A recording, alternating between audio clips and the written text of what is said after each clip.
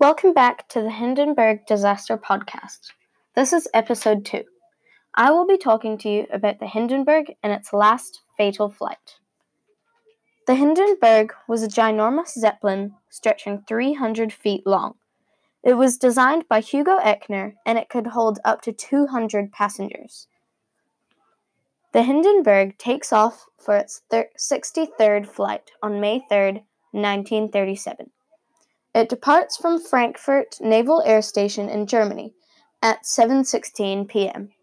It flies over Groningen and crosses the Netherlands, then following the English Channel.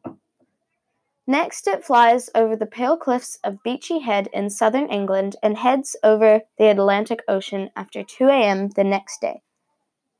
The Hindenburg passes over the North American coast. Due to afternoon thunderstorms, at the landing point in Lakehurst, Captain Max Pruss chooses to take a detour over Manhattan, delaying the time of touchdown from 6 a.m. on May 6th to 6 p.m. The ship finally flies south from New York and heads to Lakehurst.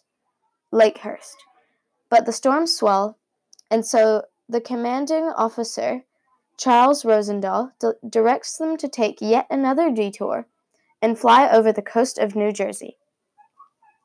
At 6:22 p.m., Rosendahl gives Pruss the all-clear, and at 7:08 p.m., Rosendahl sends a message recommending that the ship makes the earliest possible landing.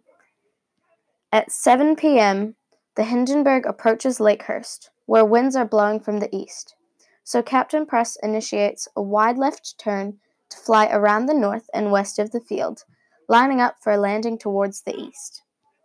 First Officer Albert Samt valves 15 seconds of hydrogen to reduce buoyancy in preparation for a high landing, called a flying moor. Samt also orders the dropping of water ballasts to make the landing smoother. The Hindenburg is coming close to the ground, so the landing ropes are dropped down to the ground crew, who will winch the ship to the mooring mast.